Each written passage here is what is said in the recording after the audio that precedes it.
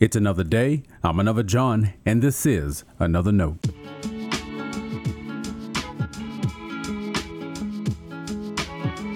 Today's edition of Another Note is titled, Three Men and a Deity.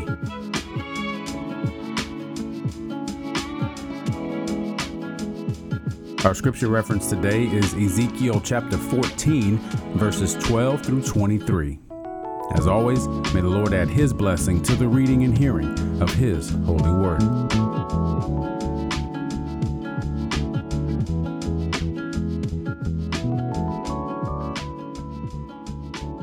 The word of the Lord came to me.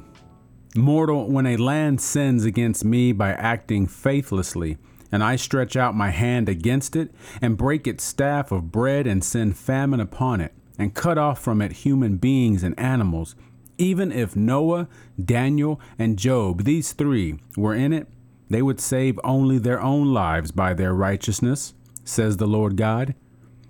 If I send wild animals through the land to ravage it, so that it is made desolate, and no one may pass through because of the animals, even if these three men were in it, as I live, says the Lord God, they would save neither sons nor daughters. They alone would be saved, but the land would be desolate.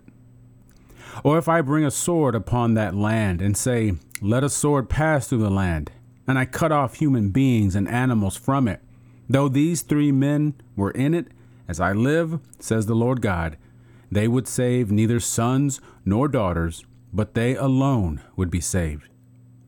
Or if I send a pestilence into the land, and pour out my wrath upon it with blood, to cut off humans and animals from it, even if Noah, Daniel, and Job were in it, as I live, says the Lord God, they would save neither son nor daughter.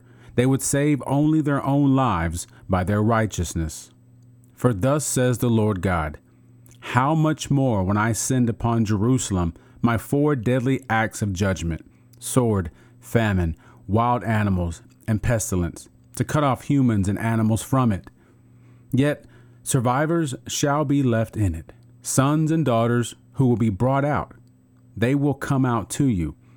When you see their ways and their deeds, you will be consoled for the evil that I have brought upon Jerusalem, for all that I have brought upon it.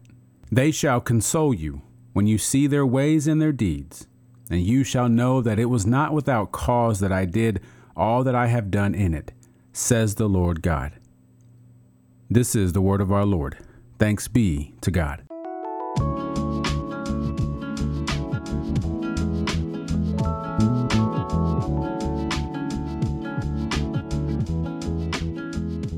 A group of church leaders once visited me while I was in seminary.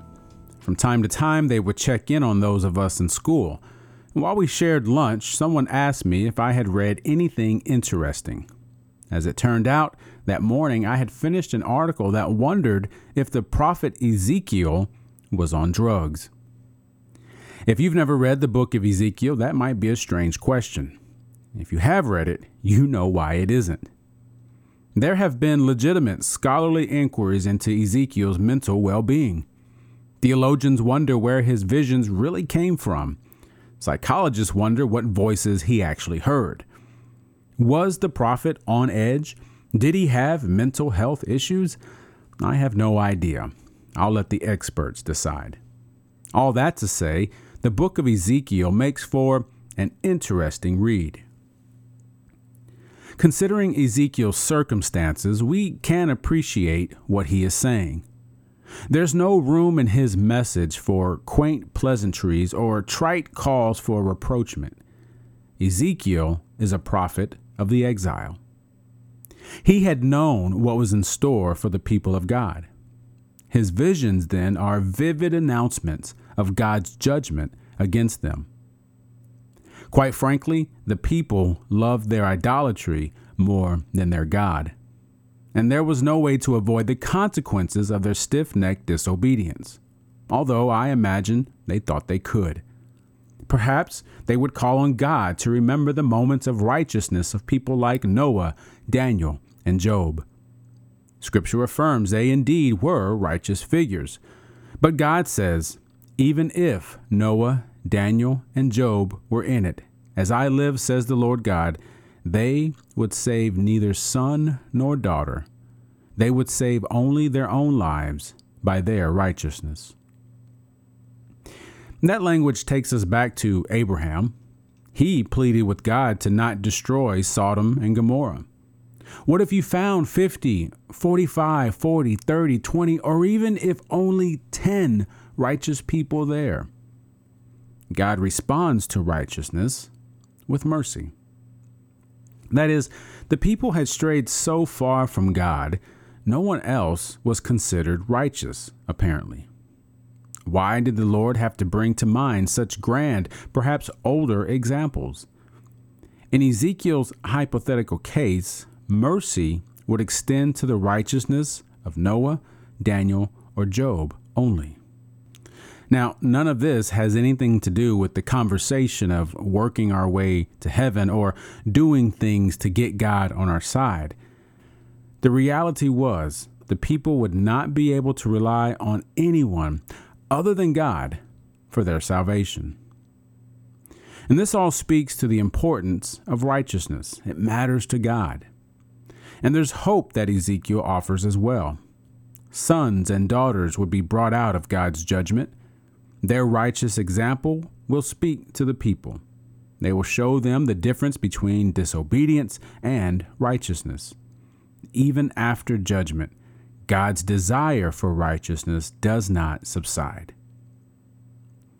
It's scary to think how much of Ezekiel's message to Israel seems to apply to us today. How much of the church today has confused God's sense of righteousness with self-righteousness?